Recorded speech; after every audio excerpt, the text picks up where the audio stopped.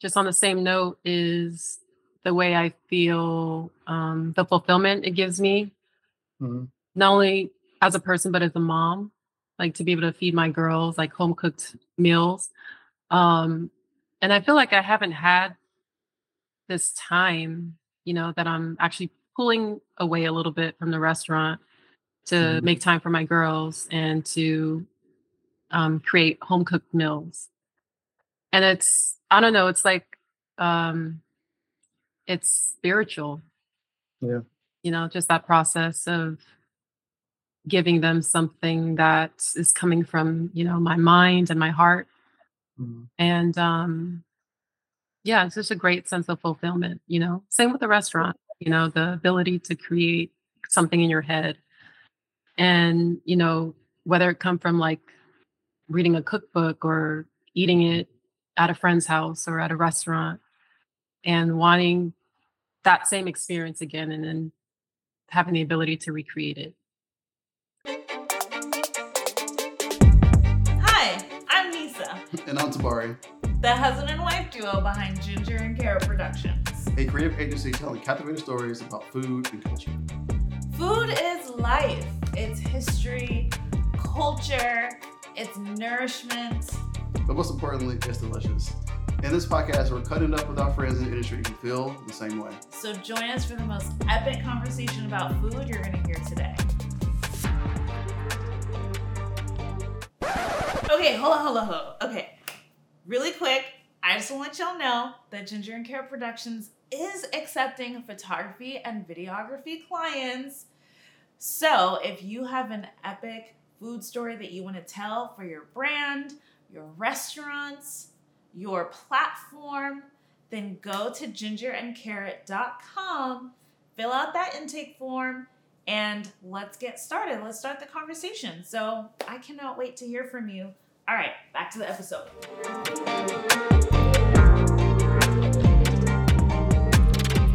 Hey everybody, welcome to this episode of Picture Your Authenticity. Here we have a very special guest, one of my favorite people in the city, Chef Lenora Marouani. And she is a chef owner of Barcia Wine in Manhattan Beach and the restaurant in Hermosa Beach. So she loves beaches, as you can tell. Yeah, she loves it with her husband. She's a mom. She's an amazing chef. He does it all. She's a great spirit. She's a poet. All day. So Lenora, how are you today? Welcome to the podcast. Thank you so much for having me. It's such a pleasure to be on and to hang out. I feel like I'm hanging out with old friends. Yay. Yeah, that's something we really enjoyed when we were doing the features for Juneteenth, and we found chefs, and you're the first one of the people we talked to and gave us some great recommendations. And we remember we went, did the shoot and everything, and then sat down for like an hour or so and just talked and caught up and didn't want to leave. That was so much fun. Yeah. I feel like we really have to be more transparent about that. It's like, oh, and after the photo shoot, we're gonna hang out. Great friend. We give ourselves the time. So if you want to hang out, we can hang out. But sometimes people have other stuff to do, and it's like, let's hang out. Because it's always it happened all organically. It was just good conversation. Yeah. Good food. Because when you love food as much as we do, you find people who love food. It's like we have to talk about everything. Yeah. And actually, one of the things that we had when we went to your restaurant at that time, it was you did biscuits and you had fried chicken. And right now, I am currently in my baker phase, and I have a season. Yeah, I started because I had this craving for biscuits. I woke up one day I want some biscuits, and there was this book. I think Bernard Clayton is his name. Big book of all these different breads, about this thick, about 2 inches thick. And I started there, made biscuits, and then just made it 4 or 5 times. The book you got me for my birthday, Black Food by Bryant Terry. There's another recipe on there. It's only baked good in there, and they tripled the butter. And I was like, this is the difference. I could literally taste the difference. When you made the biscuit before, I was like, okay, cool, this is great biscuit. Then when you made the other biscuit, I was like, I think we know what happened. Was it flakier? It just had so much more flavor. Okay. So much more flavor. Like, what I kept doing in the beginning is I realized you have to. I don't have a cutter yet, so I've been using like the top of a cocktail shaker. Whatever. And they also talk about how you shouldn't twist it because it seals it off and all these little things. But the biggest part for me was I kept keeping them really thin, like a half-inch to an inch thin, and they don't rise a lot. They don't double in size as you cook them because it's not a lot of leaven there in there. So I was like, I want like a bigger biscuit. They tasted good still, but I think one day I was just like, whatever, I would make it big. I want to make a couple of it. I would cut all the recipes in half, so I just try them out. And then once I realized you got to make it tall, I was like, it's a secret. You gotta make it tall. I was like, yeah. So. Okay. And that which recipe was that? There's 2 recipes. The first recipe, I think his name is Bernard Clayton. It's like the big book of breads, something like that. There's a bunch of and they have like flatbreads and wheat breads and white breads and all this other stuff in there, like sourdough and rye. And then the recipe that gave me the extra tips, made it better, was the book Black Food by Bryant Terry. And that book goes a lot into the history of the food, and there's a lot of like poems in there. It's a cookbook like on steroids, it's like a cultural cookbook. Of course, we do Black stuff. We got to talk about the whole thing. So it was the first recipe in the book is like my mother's biscuits or something like that, and it had some more tips in there, and it was great. I was like, this is amazing. I made other bread from the other bread book, and it turned out really well. I made an Amish bread that you really like. It was really good. And we're still eating on right now. So I'm enjoying this process.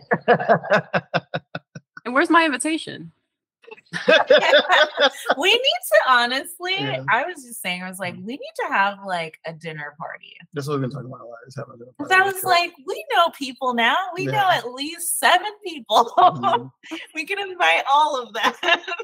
Why don't you ask? I have some interest. Now it's, you know what I mean? It's like, let's get some people over are asking, Tamari. The streets is calling for it. That'd be amazing. I'm in. Okay, bet. All right. I'm cook for a chef. Oh, okay. We can have a biscuit competition. Oh, bet. Let's go. I'm ready. It will be blind, of course. That'd be so cool. Okay. I'm excited and nervous.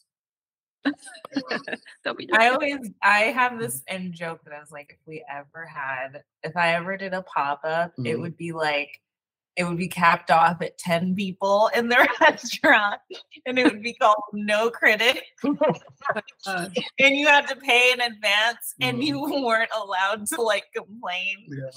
And you're gonna get what you get. That would be the entire concept. I'm ready for it. Yeah. So you want to share your biscuit recipe? Or is that secret? I mean, if I tell you, I'll just have to get rid of you. But, well, we don't want that. That's fine. It's cool. Maybe one day it'll be worth it. One day. I'll unleash it. Okay, one day. Would you ever consider doing a cookbook one day? Yeah. Yeah? Yeah. Yep. Okay. Working on it little by little. It's a lot, It is. It's like creating recipes for the restaurant is different from creating recipes for the home cook. Yeah. Something that's repeatable, something that's not like cook till done. Add salt. Yeah, just the equipment, the measuring, like utensils. We use hotel pans, and we don't have those at home. So it's just, you have to kind of recreate a new recipe based on what you have at home. So it's fun. It's just a different mindset. For those who don't know, you want to tell us a little bit about yourself and what's going on with you and how you started your restaurants and whatnot? Yeah. Okay. So let's see. I've been cooking for almost 20 years. I went to culinary school in LA Tech. And let's see. The reason I went to culinary school, it was ironic. So in high school, I had to choose a trade because of my religion. You know, my religion wanted me to focus on a trade instead of like going to university and furthering my education in that way. So I was taking a home ec class in high school, my last year of high school, and I was blown away. I mean, the things I learned were so simple, but you know, just one example was like fried rice. Like I learned how to make fried rice from scratch. And when I tasted it, I was like, wow, I need this. So I brought the recipe home for my family, and it just consisted of my brother and my mother. And they were blown away. And I was like, okay, like this is something. Like to have, you know, still as I think I was like maybe 17, but like to know that I had the ability to bring a smile on the faces of the people I love the most. Like, I think it was at that moment where I'm like, I gotta continue this. Like, I gotta, you know, bring more smiles to faces and, you know, just having the ability to also just make it for yourself. To have the knowledge to, you know, to create something that you're inspired by and to keep on, you know, trial and error. You're going to get it wrong a lot of times, but to keep persevering nonetheless until you get it right. I think that's the beauty of it. So I went to culinary school and then I just worked at different hotels and restaurants throughout LA. And then I landed in Vegas because I wanted to just change my environment and pursue my career. Worked at really great restaurants there. And that's actually where I met Adnan, my husband. And thank you, Vegas. Yeah, and it was actually over spinach. Spinach connected us. I love the story. Tell the story. Spinach. All right. So Adnan and I, we met during orientation because we both got hired at Caesar's Palace. And so I remember him, he was at the loudest table and they laughed the most. And I was sick during orientation. So I was kind of annoyed. Like, you know what? Okay. I like that table. They're fun. And so he was at that table and, you know, just little things you remember about your partner, you know, like, okay, he was very cordial, very, very nice. And, so anyways, we met each other there. So a year later, at the restaurant, the French restaurant I was working at, I realized that we were going to have more covers than we expected. Covers meaning customers. And we were short on spinach. So the great thing about working at a hotel in Vegas is that instead of going to Ralph's, you can go next door. You can create an account. You could borrow, you know, you could check out, you know, whatever you need, produce or. And so I went to like maybe 7 or 8 different restaurants looking for spinach. So they either had crappy spinach or no spinach. How do you tell somebody the spinach they have to offer is not good enough? I know, it felt bad turning down. It wasn't cute. Yeah, I felt bad. But, you know, for this particular restaurant, it had to be just pristine spinach. So I remembered Adnan from orientation, the loudest table, was like, you know what? He works at the main kitchen. So he was the last kitchen I came to. And he walks out with this like super tall hat.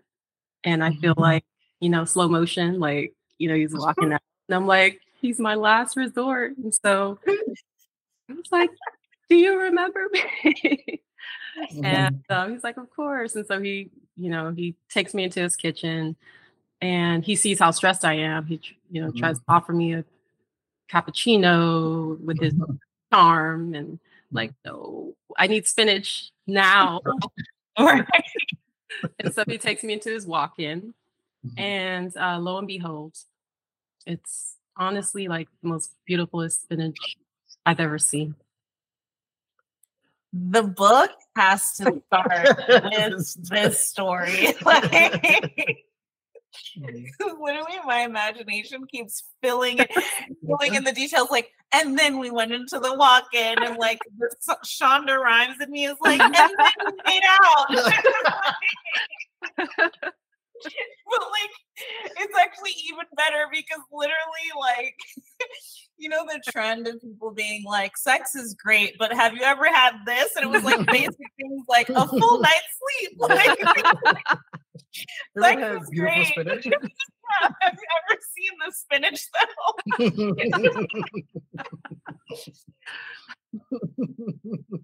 Amazing. Yeah.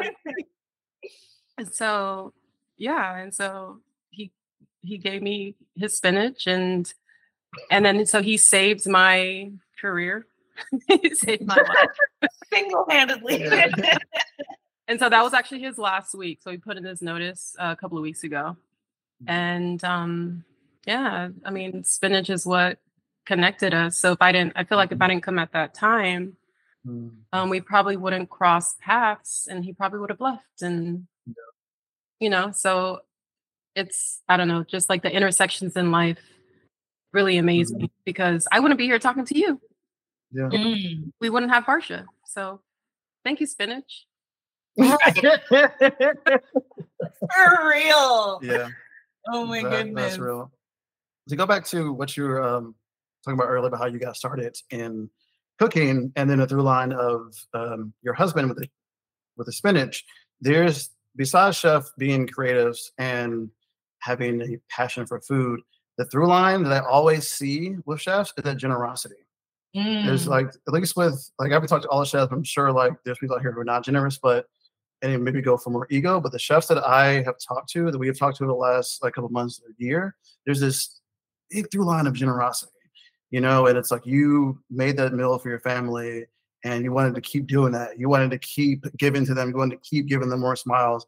And of course it feels good to do that, but it's that keep wanting to do that. And it's like part of me making the biscuits and the bread I'm doing is like, I want to be able to have biscuits for the next like family outing. I want to next time I go home to my family, I'm like, these biscuits for y'all, and they go crazy. Yeah. And I love your reaction whenever I cook a meal, or that's how we started because I wasn't really cooking like that when we met.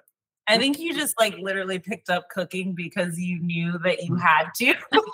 I just wanted to. I wanted to impress you, and I wanted to to try it out too. Sweet. And then I had a lot of time on my hands. Because say again. No, it's sweet. Yeah, and then it was during the pandemic, and so the first time I had time and no strain, no shame, like no stress, because it was had unemployment, and then I couldn't really do anything. Like the world is like on pause, so finding stuff to do in the house, and that led to us eventually, going into business together and everything. But I remember, I'll never forget that steak I made, where the one on the side, because everybody's like over salty, it'll fall off and whatnot, and then it did not fall off. It was so. It was cured steak. It was basically cured steak. Oh, you ordered it. You ordered it or made it? No, I made it. I made it. I seasoned it and I put way too much salt on it. All the recipes were like over salt because by the time you cook it, most of the seasoning will fall off. False. The internet is just full of false information. Yeah. I was like, okay, I've never seen that done before. And then of course it was just like salt crusted steak. Like that's what it was. It was like inedible. Oh. But like you were saying too about you gotta get it wrong. Yeah. You know what I mean? My line right now is that if I can eat it, it's not a failure. So because it was that, and then the other one I remember is I make that peanut sauce. Oh my God. I want to talk about peanut sauce. Peanut sauce is forever haunts me. I wake in the middle of the night like I couldn't eat it. I couldn't eat it. I didn't have all the ingredients, but that was really the issue. We didn't have all the ingredients. Like I didn't want to cook anymore. I was like, I'll take a break from cooking. This is not my calling. Yeah. I think that's what stops a lot of people from cooking is like all of the failures that happen along the way. I guess with anything. But I don't know. I'm just so motivated by having access to like cool things to eat throughout the week because I get bored real fast when it comes to food. And I just can't, like, I think that's why meal prep doesn't work for me. Because what it turned into was me making 8 different meals. And I'm like, I don't think this is meal prep. I mean, it is. I don't think this was the intended It's supposed outcome. to save you time. So, I mean, you know, the fancy ones will swap out the carb. I was over here making, on Monday, we're having this. On Tuesday, like, I can't do this. Wow. I mean, that's commendable. You did that all within a day? Like, I did it all within a day. It took all day, but it wasn't sustainable. It wasn't sustainable. And there's something about cooking the same day that I eat that I really like. Like, I feel like my dream is to have the type of schedule where I can finish work in time to cook dinner without having to rush. And really, like, the future would be is if I could go to like a farmer's market or like a really high quality market, get the ingredients and then cook it and like not have to do this weekly haul. Because even something like that feels like it's like all these little micro decisions about our lives are centered around the fact that work comes before everything. Like the reason why we don't go to the grocery store every day is because we have to work. You know, it's like, I feel like I would go every 2-3 days if my schedule allowed, or if there was like less urgency on things. Right. Yeah. I feel you. Yeah. Well, I mean, just on the same note is the way I feel, the fulfillment it gives me, not only as a person, but as a mom, like to be able to feed my girls like home cooked meals. And I feel like I haven't had this time, you know, that I'm actually pulling away a little bit from the restaurant to make time for my girls and to create home cooked meals. And I don't know, it's like, it's spiritual. You know, just that process of giving them something that is coming from, you know, my mind and my heart. And yeah, it's just a great sense of fulfillment, you know. Same with the restaurant, you know, the ability to create something in your head. And, you know, whether it come from like reading a cookbook or eating it at a friend's house or at a restaurant and wanting that same experience again and then having the ability to recreate it. I love that. So What was another moment? It's like, what would you say the transition was like between running a kitchen in this commercial space and running your personal kitchen? Because I feel like both of those scenarios could be like holding my breath the entire time. But I would love to hear from you, like, what that transition's been like. Or just the difference or the similarities?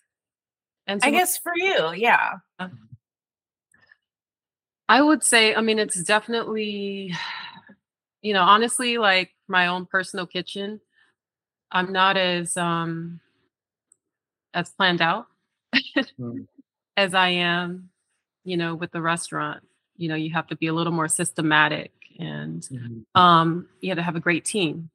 You know, the team that I have at Barsha is allowing me this opportunity to focus more on my home kitchen and my family.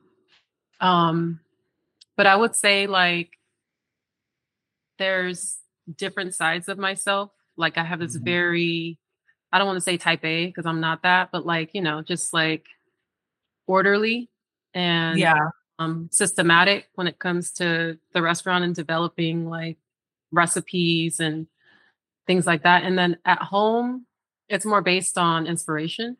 And not that. No. Another way of saying that is that more the free spirited side of myself. Yeah. I think I can be led by that. And based on like what's around me, I'll have, whether it be going to the farmer's market, getting a bunch of things and not knowing what I'm going to create, but knowing that I wanted those things in my home. And then that'll lead me to create something, and having like containers with different grains and, just different spices kind of surrounding me. I think I'm led more by that at home. So yeah, there's still inspiration, high inspiration for, both worlds. But, I think more of my free spirited side comes out in my home kitchen. Yeah. I really relate to that because I feel like whenever someone asks me like if I would ever be a chef, the answer is no, because the thing about it that I like is what you just described, which is that free spiritedness. Like I don't really have a plan, but I'm drawn to this ingredient or I'm drawn to like even a person sometimes. Like I don't even know what it is they're selling, but I'm just drawn to that person. And then you find out like, oh, they have bell peppers. I'm like, now I'm just committed. So I'm just going to get whatever. Sometimes I make purchase decisions like that. And even the way we do photography, when we do personal work and we go on photo walks, it is dramatically different than our professional work. Like it's literally stylistically different. The process is different because you do have to have a repeatable process. Yeah. And doing for others is not the same as doing for yourself. And so it's interesting. It's the one area there's a lot of people who are like, I don't want to monetize my hobbies. I don't believe in that. I think that's the exact thing you should monetize, but this is the one thing that I do that I don't want to monetize. And I don't know why I'm so protective over it, but like, yeah, it's that. I think it's fine. But that's literally that part of just being like, it's like actually okay to kind of like frolic. Yeah, I like that. I love baking. Yeah. I love baking because I get to try stuff out and dust and flour. I do the same thing over and over again a couple of times just to try different stuff out and tweak certain things and change the oven to 50 different degrees and change stuff like that. And it's, as a creative, it's so important to find different ways to express that creativity and when it actually is like I want everybody who sees my pictures to cry. I need everybody to do that because I want everybody to taste my food to cry as well. What's your favorite like reaction? Because I went to my friends this last week. I went to Atlanta and I cooked like curry for them and they like scarfed it down, like inhaled it. And granted, like I'm a slow cook too and a Caribbean cook, so I'll be like, oh yeah, 9:30. It was like 10:30 by the time. So they're just like, oh. And we all stopped talking for like 30 minutes. And then I looked up and like half the food was gone and we're like counting how many rotis everybody had. And it was like, well, I had 2. It's like that whole thing. And that's genuinely my favorite reaction is when people can't even like control themselves with eating. And then they have to remind themselves like, oh, I need to slow down. Or I need to be more present. But what's your favorite reaction to people eating your food? I would say just silence. Just kind of that energetic silence that like runs throughout the table. It's like this understanding that what I'm partaking is feeding my soul. And then like if I'm partaking in amazingness, like if I'm eating an amazing dish, I will be silent and then I will just nod my head like, damn. Like, and especially like if you have like, my husband, if he's right there, we'll just give each other this look like, damn. Like this understanding of like, it's a mixture of the ingredients, the freshness, the the thought put Mhm. into it. The Yeah, love, you know? So you feel most all of that. important. Most Mm. important, the love. There's a Chef Ryan has this. I'm gonna call it a quote now. I quote him all the time, and I adopted this philosophy. He said, "You're only as good as your last dish." It's like, Oh, wow. yeah. Yeah. You Mhm. go, Chef Ryan. Mhm. He's an amazing chef. Yeah, amazing stuff. We got the chance, the privilege to work with him for his cookbook, and we got to eat a lot of his whole we got to taste everything that is him, all the stuff in the book. We got to taste all the desserts and all the appetizers, all the stuff, Yeah. and then the Creole ramen and everything. I think it was yakimen they call it. Oh, I never heard wow. that, and it's amazing. It's crazy. The Creole ramen? Yeah. Wow. Yeah, apparently it's big in New Orleans and people know about it over there. I never heard of it before. I didn't know that was even like a thing. And it was just stupid recipes, just stupid flavors. It's so funny because he was like, "Oh, it's for beginners." I was like, Oh, I didn't hear. Ryan. What was that? He said it's for beginners. There's lobster cappuccinos for beginners. Right. But hey, so We'll see what beginners do. but he has sections for base. I'm gonna tell all of his secrets in the book. I'm gonna spoil the surprise. Yeah, so excited. But, yeah, that's all I want to do now. Anytime I talk to a chef, I'm like, you ready to make a cookbook? That's like all I want to do now. And we think about attraction, law of attraction, manifestation, and whatnot, and how much we talked about doing a cookbook. Yeah. It's like it's not something we sell. We don't tell people we do cookbooks.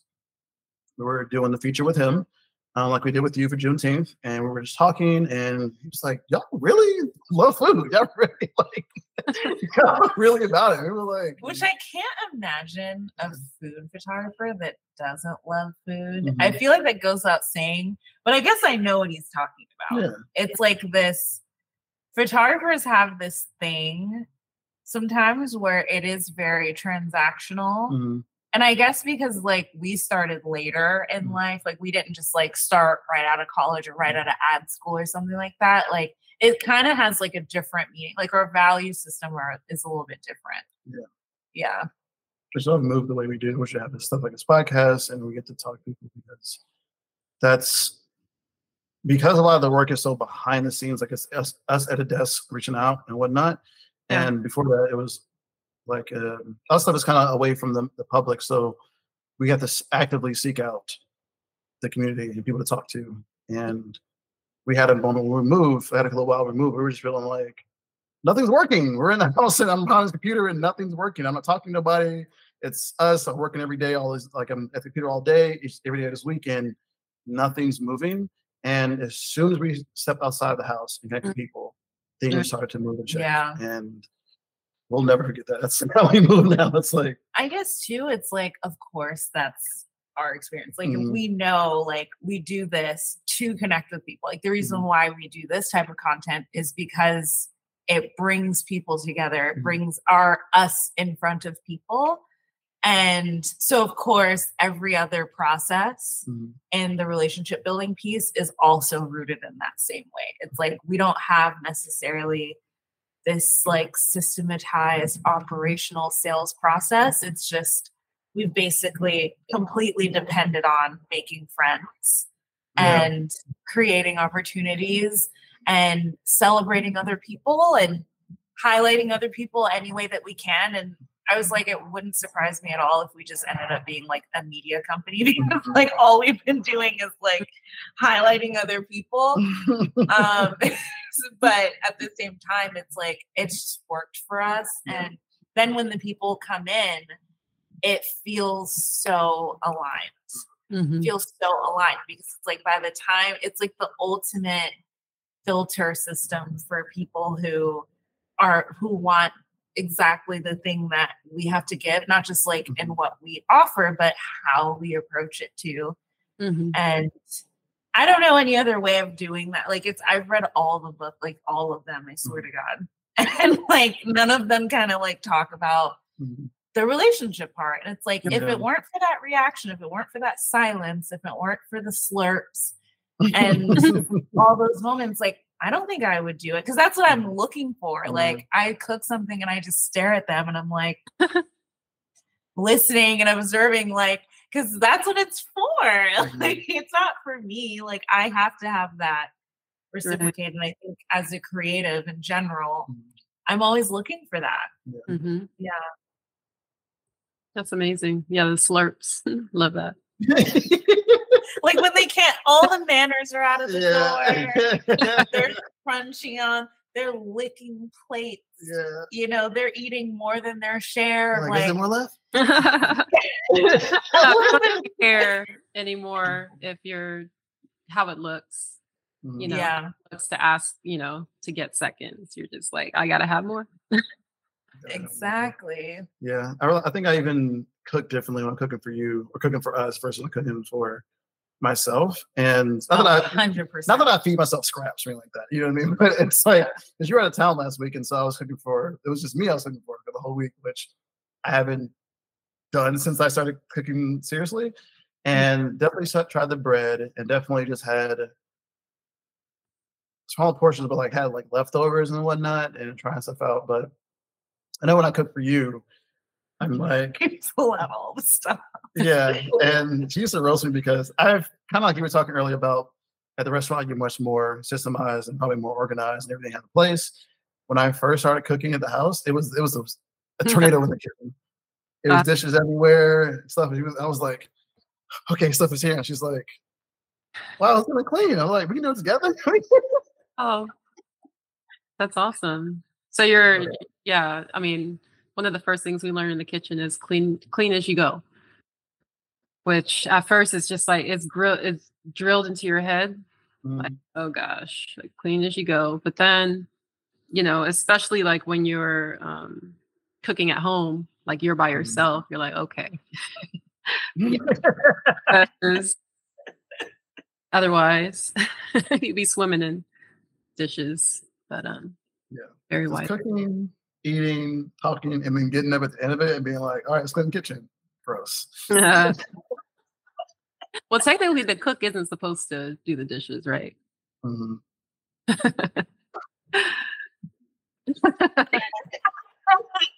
For anybody listening, I've divorced myself from doing dishes. Wow. I have, admittedly. No, I take that part on.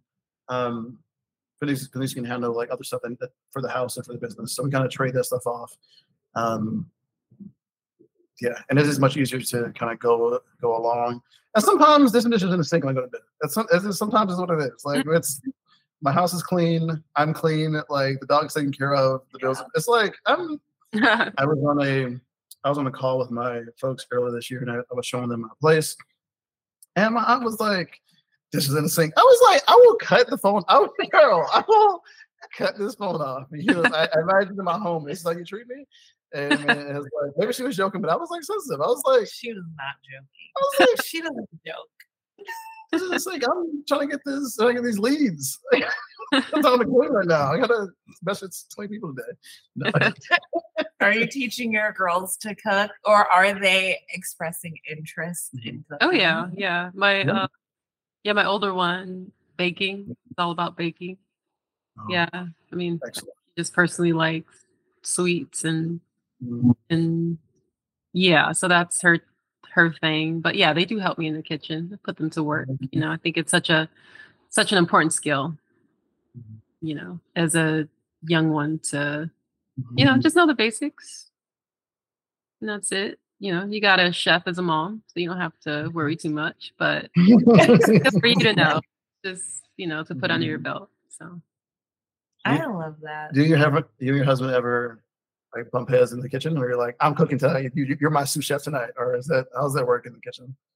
Yeah, we have Iron Chef up in here. I imagine y'all with like a box. You just open it up and you're like, oh, I mean, just like chop or something like that. So for the most part, it's like we dance with each other in the kitchen, you know? So it's like he'll be in charge of certain things. I'm in charge. I have my things. He has his things. And, we have an understanding. So for the most part, we're cool. Yeah. So you're winning. That's what I heard. What? What's that? You got for For the most part. You're winning. She's like, we have an understanding. We have understanding. Just do as I say. I was like, cool, heard. Wow. Yeah. Sometimes it is just nice if you just tell what to do. It's like, but you have to, again, that it consents. Let me just step into it and you can tell me what to do. And I'll just. I saw that post. I saw that post. It was like, when I was a kid, I wanted to do what I wanted to do. Yeah, and nobody tell me what to do. Now as an adult, I'm like, please give me a step-by-step, inconsequential order of what to do, please. That's cute. Yeah. So relatable. Yeah. So we have fun. We have fun in the kitchen. Yeah, that's beautiful. Wonder, I guess, do you cook for the family and stuff like that too? Like, how's it around like holidays? Is it that you're like responsible for cooking everything, or you're like, we're off the clock? We wait till we're invited to other people's houses. That is also my strategy. I cooked for Thanksgiving one year and it went well. Don't get me wrong, but it was so stressful. A lot. I didn't expect it to be what it was either. I was like, it was so stressful. It was just like all the little dietary things, and I did like Jamaican food, and so then the education piece, and then pointing out things that were bone-in. It was just like my auntie came out that day. She was like, "You don't want this? Well, you don't eat tonight." Like, right. I was like, "You eat now." Like, literally, it was just like, I was like, "Who am I? Why am I so aggressive?" It's a lot. It's a lot of work. Yeah. It's a lot. Yeah. Yeah. It's and she was cooking for my family because you really wanted to do it that year. Yeah. And we had the house and everything, so she really wanted to do it and host everybody over there. And I had to establish it was a power thing. Yeah, she had to do like a month or two in advance, and then then it was like a second dinner at my sister's house after that. I was like, "Gosh, I killed me, bro." They were making rounds. I was like, help me. No. Oh. Yeah, but my friend Adam came through. He was like, oxtails? Oh. Right. Then there were those people who like got thirds and fourths and were just like, I never get invited to Thanksgiving. Wow, this is great. And then there were people who were like hesitant. Whenever people are like hesitant to try things, that's when I like raise an eyebrow because I had like ackee and saltfish. So of course people thought it was scrambled eggs. Oh, okay. Like, such an annoying little stereotype about ackee and saltfish. Like, oh, are these eggs? I mean, they look like scrambled eggs. We did not know. Yeah. If you did not know. Yeah, except for like the whites of the egg. You know what I mean? They kind of get their smell when you scramble eggs. But if you did not know, I'm not saying you should feel better or good, how you feel about it. But I'm like, people sometimes they're like, of course, I'm going to say the first thing. The other thing they're offending you. They're just like, these eggs. But I did it once. I'm good. Got out my system. Yeah. I was like, I'll tell them. But I mean, if you want to, I was like, okay, I'm gonna be there anyway. Thanksgiving at your place this year? Yeah, that was last year, the year before. It was the year before, yeah. Last year we learned our lesson. Oh, okay. So are you hosting this year? Oh no, we're on the side of the country. Our family's like. Your family is in Connecticut? Yeah. And all of my family is, except for like my aunt and my cousin, everybody's in Atlanta. And we're trying to go back. If not then, my birthday's in December, so either there or my birthday. And it's the first Thanksgiving I'll miss.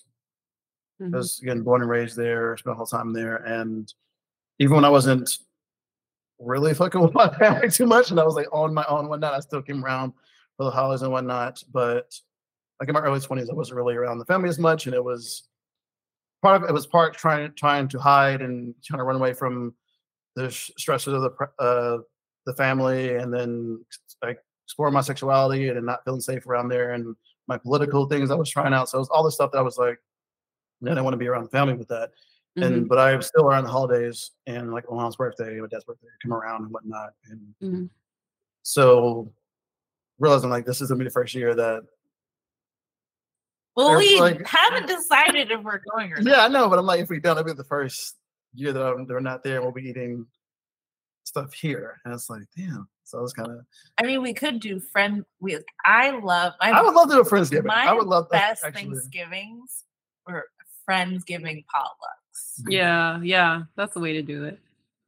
It really is, because people, for one, it's like now you're like, oh, I have to impress. I have this one dish. Yeah, exactly. And everyone does that. It's low stress.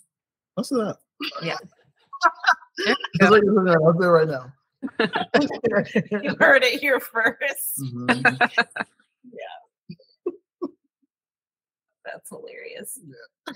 Is it time, Jabari? Is it time? I think it's time. Is it early? Is it too early? It's time. Is it time? I think it might be early. We can go. We can go. Look at him being time conscious. I can't help it.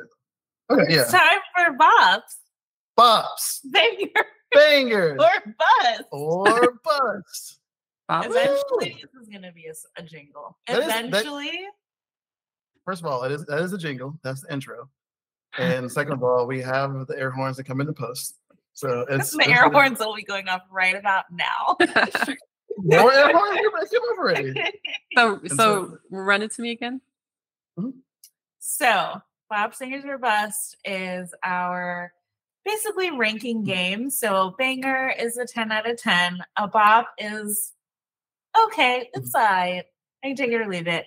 And a bust is I hate it. Yeah. So the objective of the game is really to discover the things that we're ironically very passionate about, even though it's so minute and mundane. It's really fun. One of these days we're going to have it like trademarked because I feel like it's going to be a thing. So Larry, go first. Sure. I can go first. Chef Lenora. Bops, bangers, or bus? Mayonnaise. Oh, I mean, I personally don't like mayo, but I like things that have mayo in it. That makes any sense. So I don't know what you consider that. Bop? Well, yeah. Take it or leave it. You're like, I like this part, but yeah. I have a good one. Okay. Sorry. Bob's bangers or bust. Grilled cheese sandwiches. You really got me. Banger. Banger? Especially with tomato bisque. Yes. Oh. Yeah, now you fucking again. Oh, but it has to have good cheese as well. It has to have good cheese. What kind of cheese? Oh, good bread.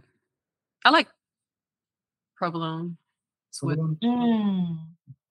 You know what I realized way too late is that chefs are making grilled cheese differently than us. Y'all are using shredded cheese. You heard it here first, folks. I saw it once and I was like, no, maybe they're just drunk and like they're grabbing whatever's available. After like the 5th time, I was like, am I doing this wrong? I mean, shredded cheese melts easier, so it makes sense. Yeah. I think so. And then, let me see. Yeah, shredded cheese. And then we, like at the restaurant, because we have grilled cheese at the restaurant, we put it on both sides. So it's like double cheese. Wow.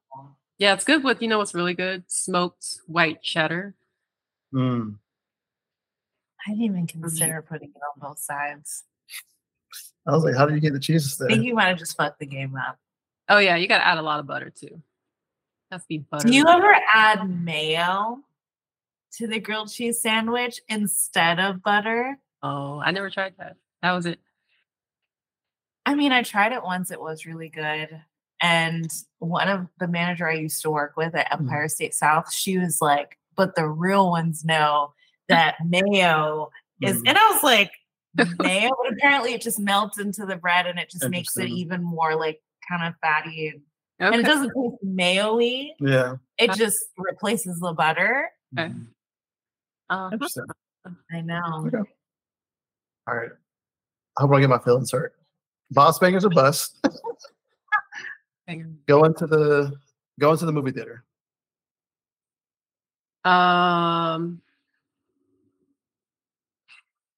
Bus. Damn, Tulare. Bus? It's the bus. I felt it. Yeah, here's the bus. Yeah. What about it makes it a bus for you? I mean, it all depends what movie, but like sitting to like we always sit next to like the loudest people in the theater. Yeah. Like always. Yeah. Always. Yeah, I mean, I don't know. Bus. Yeah. No, I mean, I get it. How about you guys? I love going to the theater. I haven't been out here. I haven't been able to go, but they have such a special place in my heart and big part of Big Film Buff. And grew up with my family with the Netflix DVD days, and my dad showing us martial arts films and whatnot. And I remember watching Star Wars on the on the VHS tapes, and they felt like they were from a different world and whatnot. And it's a shared experience for me. And then it had a bigger part of my life around like 30 and a lot of huge life transitions. And going to see a film at the theater was one of those things that was like an easy way or like a quick way to show that I believed in myself. Like, oh, I saw this thing. I like it. I have to honor that part that I like something and curious about something. I have to like go pursue this. Mm-hmm. And that I do believe that it led to the passions that I have now and the drive that I have now. And I also avoid a lot of stuff that people don't like at movie theaters. Is I pick the right movie theaters. I have like one or two that I like. Okay. I go to the art house theaters where it's like a little more quiet in there, and I don't go on like open nights or busy nights unless that's what I want the experience. If I go to see like It or some horror movie during like a busy weekend, sure. Go see Black Panther opening weekend, sure. That's what I came for the experience. I came for the talking, but like a movie, I want to go to a movie and just watch it. With me and the 5 other people who like are not even gonna laugh out loud when something's funny. My people, my brothers, my sisters, like us. I'm going 11 a.m. on a Tuesday. That's or like 1 p.m. on a Sunday, something like that. That's what I would do because I understand that going to the AMC. No, don't say the AMC. I got the stubs, whatever. So we go on to AMC on a Thursday night, and it's kids in there being loud, and they're skipping school or whatever. Or not skipping school, but their parents let them out the house, and the floor is sticky, and there's popcorn everywhere. I get that, but I'm like, I do so much to avoid all the bad parts of the theater that for me it's a lot easier. I go by myself. You know what I mean? But I like the group experience, but I get caught up in I don't know why. I don't feel this way when I go on any other shared place where people sit, but it weirds me out how like cushy the chairs are and how many people have sat in the chairs. How does it keep cushiness? It's I just feel like it's absorbing all of our like sweat and all of our snacks and all of it. You know, and you see them coming in and rushing and sweeping. I'm like, you're not really sanitizing. I don't know. Maybe it's COVID kind of changed movies for me, but all I see is like the last 50 people that sat in that chair and like scratched their butt. And like, that's all I see now. Well, that's why you'll sit on the bed with your outside clothes. You know what I mean? That's why. You have outside clothes? Yeah, right? Playground clothes? Exactly.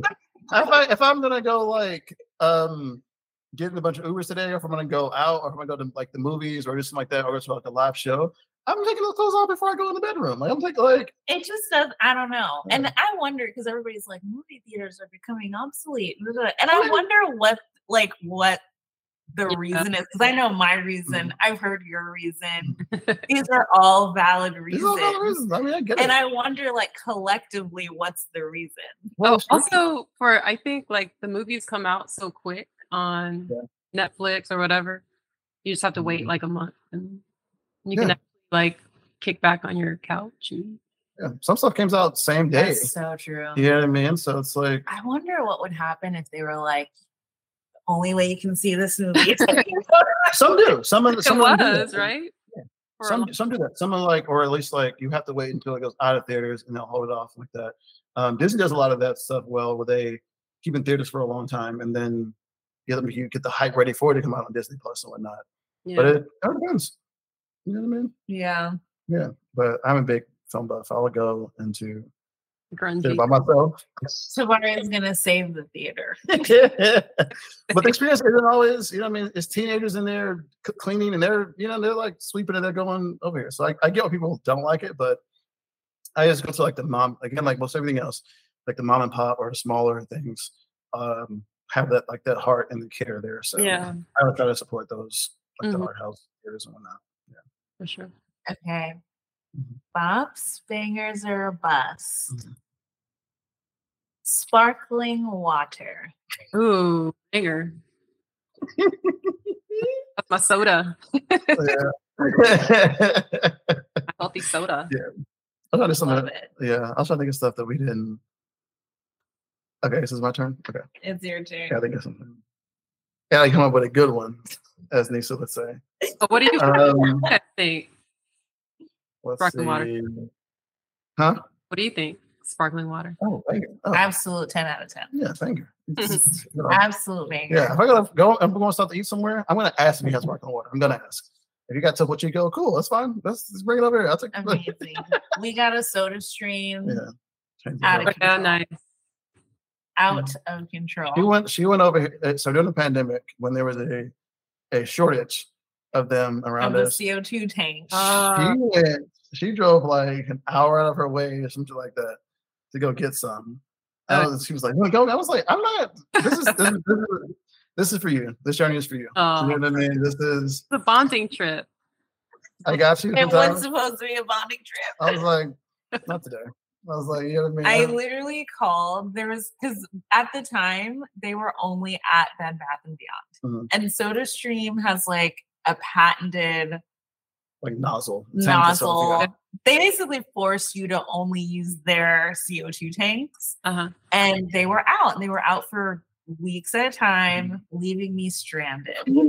So finally, I was like, I'm gonna call every single Bed Bath and Beyond in the Metro Atlanta area. Where we were at the time. I respected the dedication and the drive. Finally, I found one, and they were like, "We have a few left, but you're gonna have to come quick." And I was like, canceled all my dates. Got in the car, and they had like 6 left. And that was the time when they were like limiting how many you could get at a time to prevent the hoarders and stuff. So I went there, I got like 3, which was like the max we could do. And I came home. You couldn't have told me that I didn't save a baby from a newborn, like burning fire. Like I came home like it was like I've saved the day. Like, oh, did you have, was there balloons and like confetti? There wasn't. What a disappointment. Wow. No, I was like, because at the time I wasn't big on it. I was like, it's nice. You know, I feel much differently now, years later. But I was like, wait. So it's like, I'm comfy. I just started doing what I was doing. I was like, wait a minute. I don't know. I mean, I love it. We need it. I was like, yeah, that's and we couldn't find it. And they didn't have it anywhere else. But, yeah. And do you still use the machine? We do need to replace our CO2 tanks now. Yeah. But we still have it. We've been in the still water vibe recently. As we rebuild our life on the West Coast. But we just found out that, is it Staples? Staples? Yeah. Staples. Or is it Office? No, Staples. The one at the big Staples superstore apparently does the CO2 refills. Yeah. Okay. Yeah. Which I was like, completely random, but hey. An enthusiastic Staples cashier told us that. It's like he could sense. He recognized the people. You know what I mean? Support us. He was like, you guys look like the type of people. So, okay, we got my last one. Bops, bangers, or bus music festivals. Oh, banger. Sure. Yeah. All the way. Yeah, we need a music festival recommendation for the LA area. Oh, what was that? Oh, a music festival recommendation. Well, it's not a festival, but I heard Lauryn Hill will be in town. November. I guess that is a festival experience. There will be a lot of waiting. Not really. I heard that we make some weight.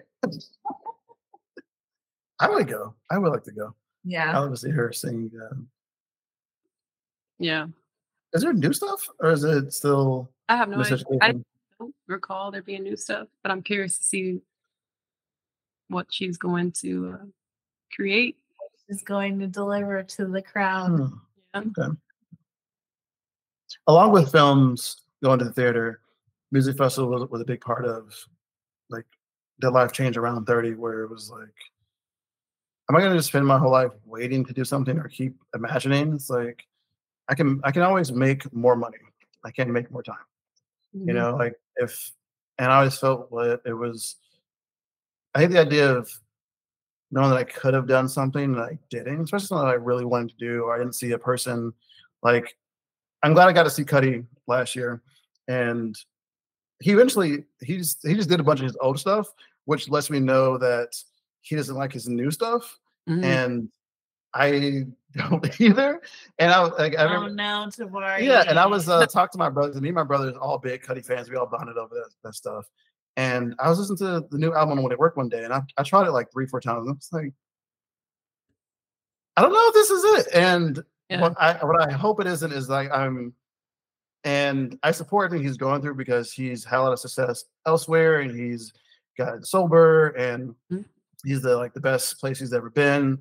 And I was like, it sounded like, because he's influenced so many people, I think that it's kind of like the place where you influence people, and then they do some weird stuff with your sound that you maybe didn't do and want to do, and now you're trying to incorporate that into your new sound, and it sounds unfamiliar. And my brothers thought, they were like, "This is crazy stuff, man." I was like, it was a polarizing album. I was like, I don't know. I like a couple songs in there, but I went to his live show. He played all his own stuff, like from his first couple mixtapes, and I was like, "See, you don't even."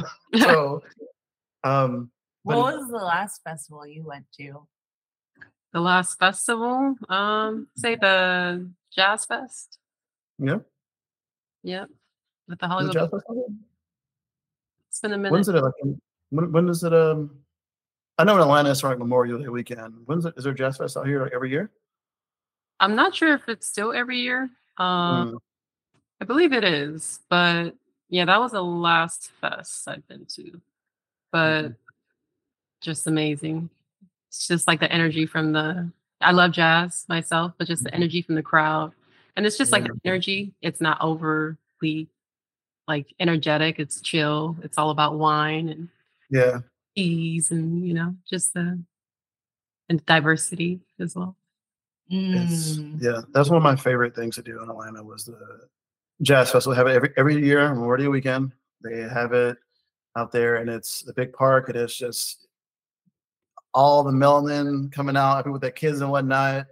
Yeah. Like, and everybody's grown, so everybody's got their little their fans and their little chairs, and everybody's like ready. You know what I mean? Everybody's got their spots set out, and they're good. Yeah. You know what I mean? So nobody's really making no noise and no problems. There's never any violence. It's like all just good vibes. And then like all the stuff that happens like around that, like you be walking down the street and y'all hanging out, you meet people, and then Jazz Fest is free in Atlanta too. So it was something that everybody would go do, and it's it would be dope to do another Jazz Fest, because it is like you said, it's like it draws this relaxed crowd, so you don't have to like, I don't know, you don't have to prepare for like dehydration and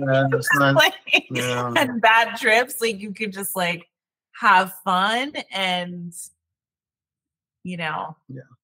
everybody came and drink their wine, smoke their weed.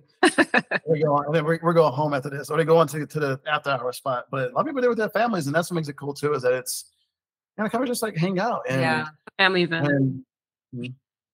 Absolutely. Yeah. Some of those other ones I went to was Music Midtown, which is much more like college age people, and it's a lot of more rambunctious, and then there's always somebody being chased by the police. There's always like this weird energy there.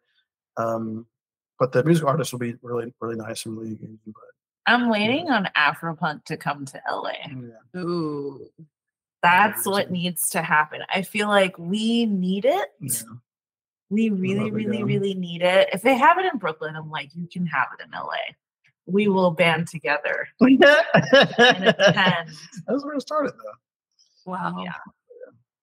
Okay, it's my turn. Mm-hmm. Last one. Okay, I'm gonna make it a good one. You promise? Okay. Spinach? How'd you give it hints? Maybe she's Spinach. I don't know. Who would think it's Spinach? It's a bop. No. Okay. Bob's bangers or bust. Podcasts. Oh, banger.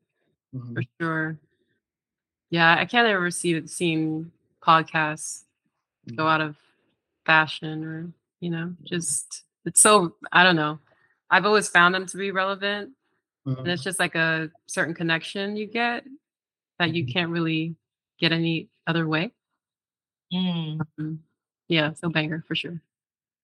Yeah. What podcast are you listening to right now? Top 3. Oh my gosh. Hang on, I gotta look at it. I was just listening.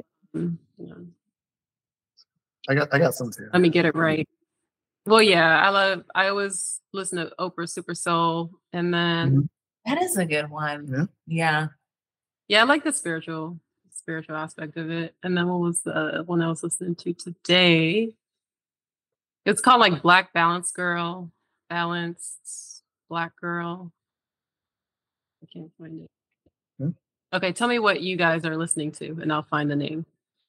Ooh, so truthfully, I'm subscribed to a lot more podcasts than I'm actually listening to. No disclaimer. Tell me what you listen to. Okay, I'm listening to Diary of a CEO. Okay. By Steven. I forget his last name. He just he literally has the name Steven on Instagram. So I'm like, I don't know who he had to pay off for that. Yeah. But he's this guy based in the UK, and he does the most thoughtful interviews with leaders, like CEOs, influential people, celebrities. But it's not a celebrity podcast. It's not a how I built it, let's talk about business. He's going into like their personal lives, like real. It was like, how did he find out about that? Like the depth that he goes to and the guests that he gets on is people that don't talk or they don't talk about those things, but they'll talk about those things with him, and they're long, meaty conversations, and you'll never get bored. And he's kind of a minimalist in like his aesthetic and the way that he talks. And it's very interview style. It's very, I have a question, you answer. But then it's like, it's always the tears. And sometimes it's educational. Like sometimes he'll bring on somebody that's like, let me tell you about why breathing is the most important thing. And he'll like ask almost like selfishly, like he'll share about, well, I was struggling with this. My doctor said this. What do you have to say? And so naturally you're like, yeah, what do you have to say? It's so engaged. I think that's like the best, like founder kind of like business owner podcast with the least boring, honestly, because it gets very boring when you're just sitting around talking about sales and marketing and operations. And it's like, he kind of doesn't do that, but you still feel like you're learning so much. Right. And then entertainment wise, I love The Friend Zone. The Friend Zone I've been listening to for like at least 6 years. I think they've been around for almost 10. And it was funny because I followed one of the hosts back on Tumblr in the Tumblr days and found out that she was on this podcast. And it's 3 hosts Francesca and then Dustin and Asante, and they it's a mental health and wellness podcast, but it's like they've so expanded beyond that right now. And it's just like funny and engaging and, you know, culturally relevant. And sometimes they do, the way they set it up now is they each produce an episode while the other two has no idea what they're going to say. Yeah. And so their reactions are really, really great. And every now and again they do an interview, and when they do, it's good. It's amazing. And their Twitter following is very entertaining as well. And each episode they read comments that the fans leave, which a lot of podcasts do it, but they really, I don't know, it just, you can tell they really care about the conversations that are happening around the previous episodes. And it's just a really clever way to kind of recap what they talked about previously. I was also featured as a commentator. Shameless plug. I felt that I had made it at that point. So especially because it was like an email and they like read the email and I was like, that's cool. So that was really great. And then the third one, there's so many. The third one, I've actually been listening to Manifestation Babe a lot. So her name is Catherine Zankina, and she's, you know, as simply put, a manifestation coach. But her podcast is so good. Like, she kind of has no structure. It's a solo podcast. And I don't know, every time I listen to it, she just says the thing that I need to hear at that time. So I don't know if it's just like alignment or what, because she just shows up. She's like, y'all, I just had a baby, haven't been on here for 6 months. And then she'll dip out for like another couple weeks and she'll come back. But every time there's a new episode, I'm really, the titles are a little misleading too, because you'll think it's about that. And then she touches on those things, but then she'll like kind of go all over the place. But I don't know, it's still so good. And so that's another one that I keep the notifications on. Yeah. Cool. I will add that to my list. Yeah, I've been trying to do like a walk, jog every morning to get my mind right. And so podcasts are just like the perfect thing to listen to in the morning and to reset, you know. Yeah. The podcast Balanced Black Girl. So she's Balanced That Girl? Oh, Balanced Black Girl. Black Girl, yeah.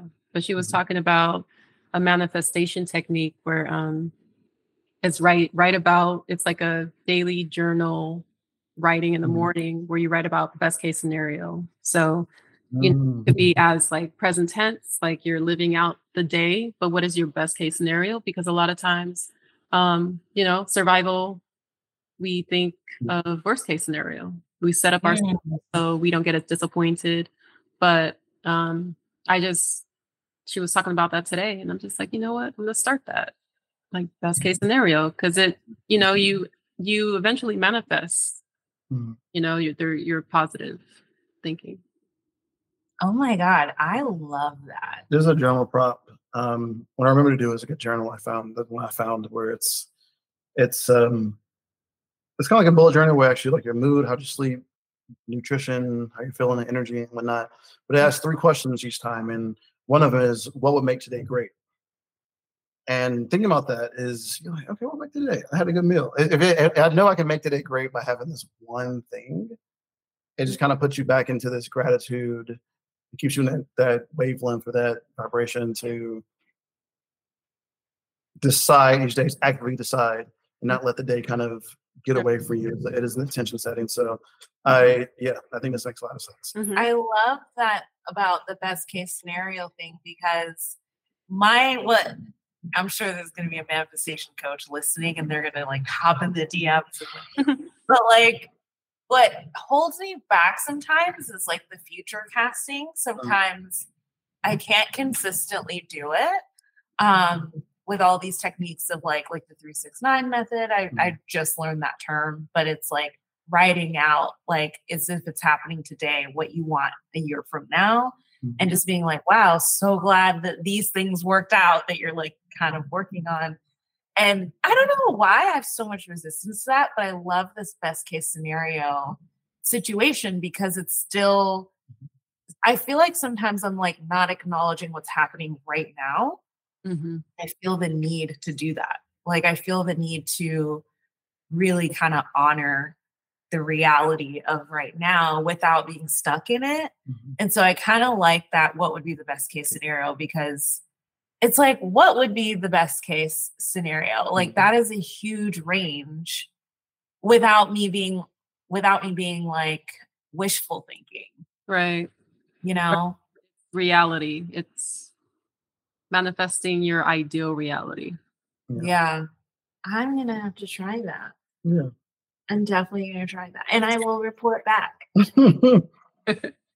I was laughing because y'all have some really positive podcast you listen to.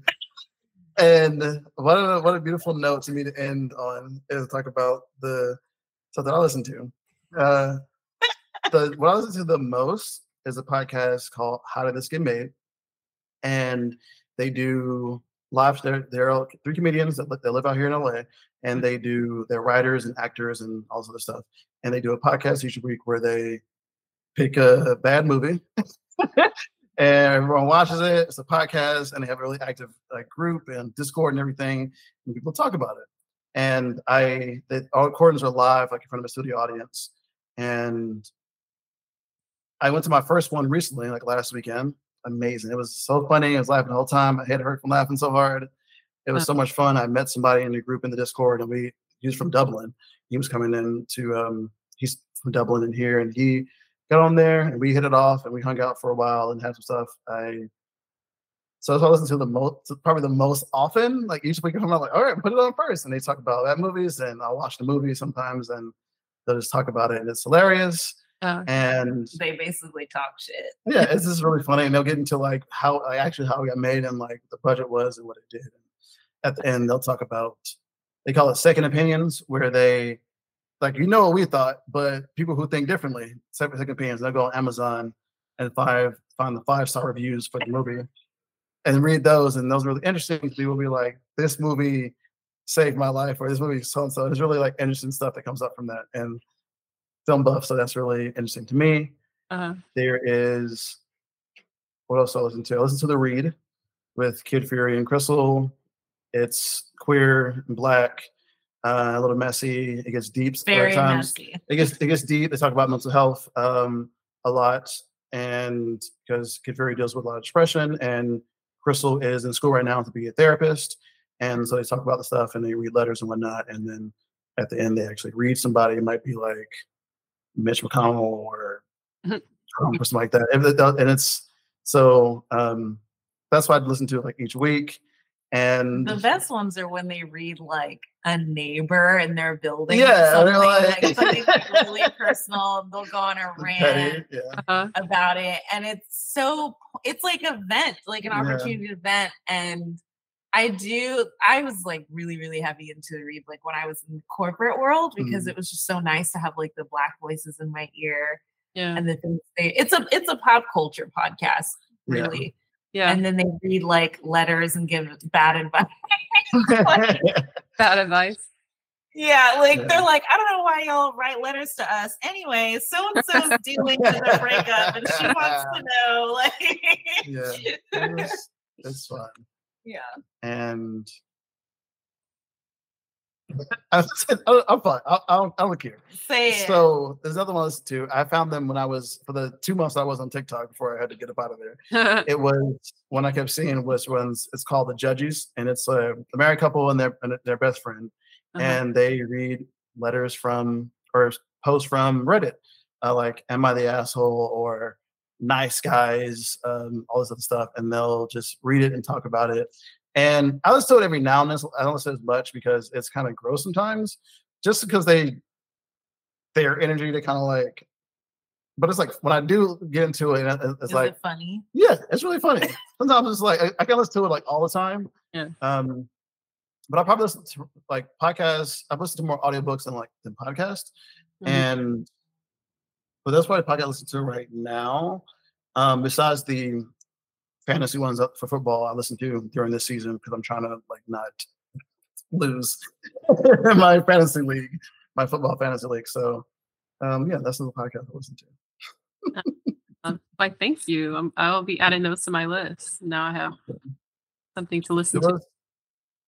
Yeah, there was a really good one by someone named Martine Jean, this Black woman. It was my favorite podcast. It's called The Film Bug. And the whole idea about it is that kind of like cooking, people have this like bug and they just like had to make film.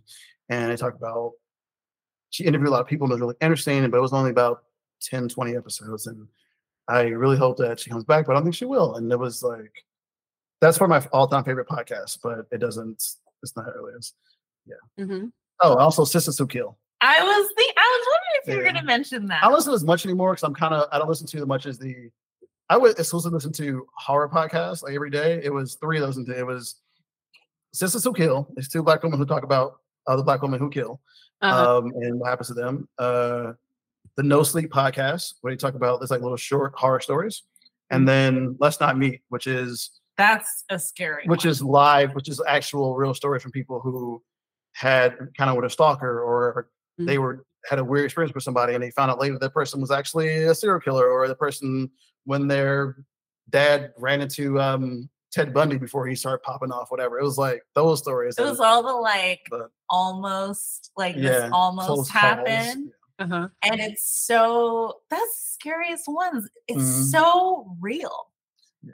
And it's like, wow, like any one of us can be in that scenario. Yeah. I think it makes it, and it's people just writing the letters in. Yeah. And it's like everybody, every age, every race, every gender. It's like, it's not so the crazy ones are when people write in and they're like in their 80s and they're like, I never saw my friend ever again. Yeah. Like those kind of things where you're like, oh my God. Like, my grandmother told me the story about so-and-so. But I can't listen to as much because it affects my energy. It will make you so it's probably a good like Halloween. Yeah, for sure. Thing, but like I can barely even watch scary movies now because I'd be at home. A little too real. My imagination is too much involved what I do now. So I can't have imagination running around with who's in the corner when it's dark. I can't. No, that was scary. I couldn't even. You would have it in the car. I'd be like, I can't listen to it. I would play it with you around. I would cut it off, but it would come on. I might have it on my phone and come on and be like, pause. Well,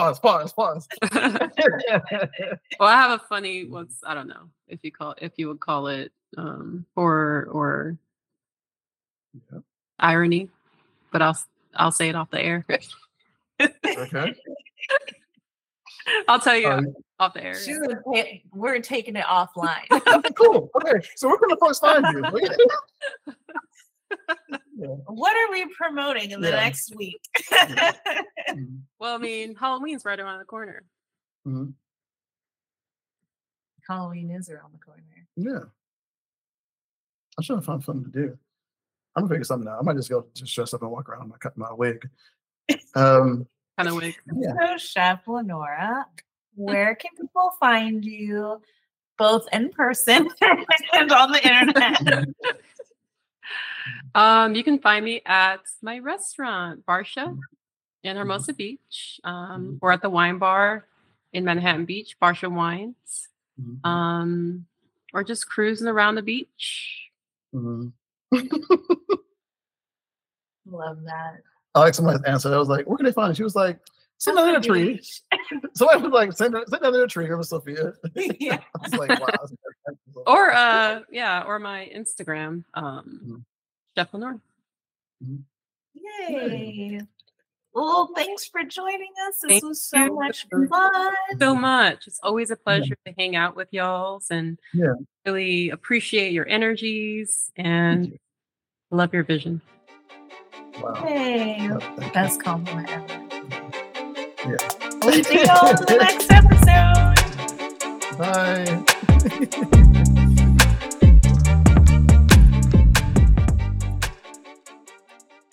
Thank y'all so much for listening to this episode and rocking with us.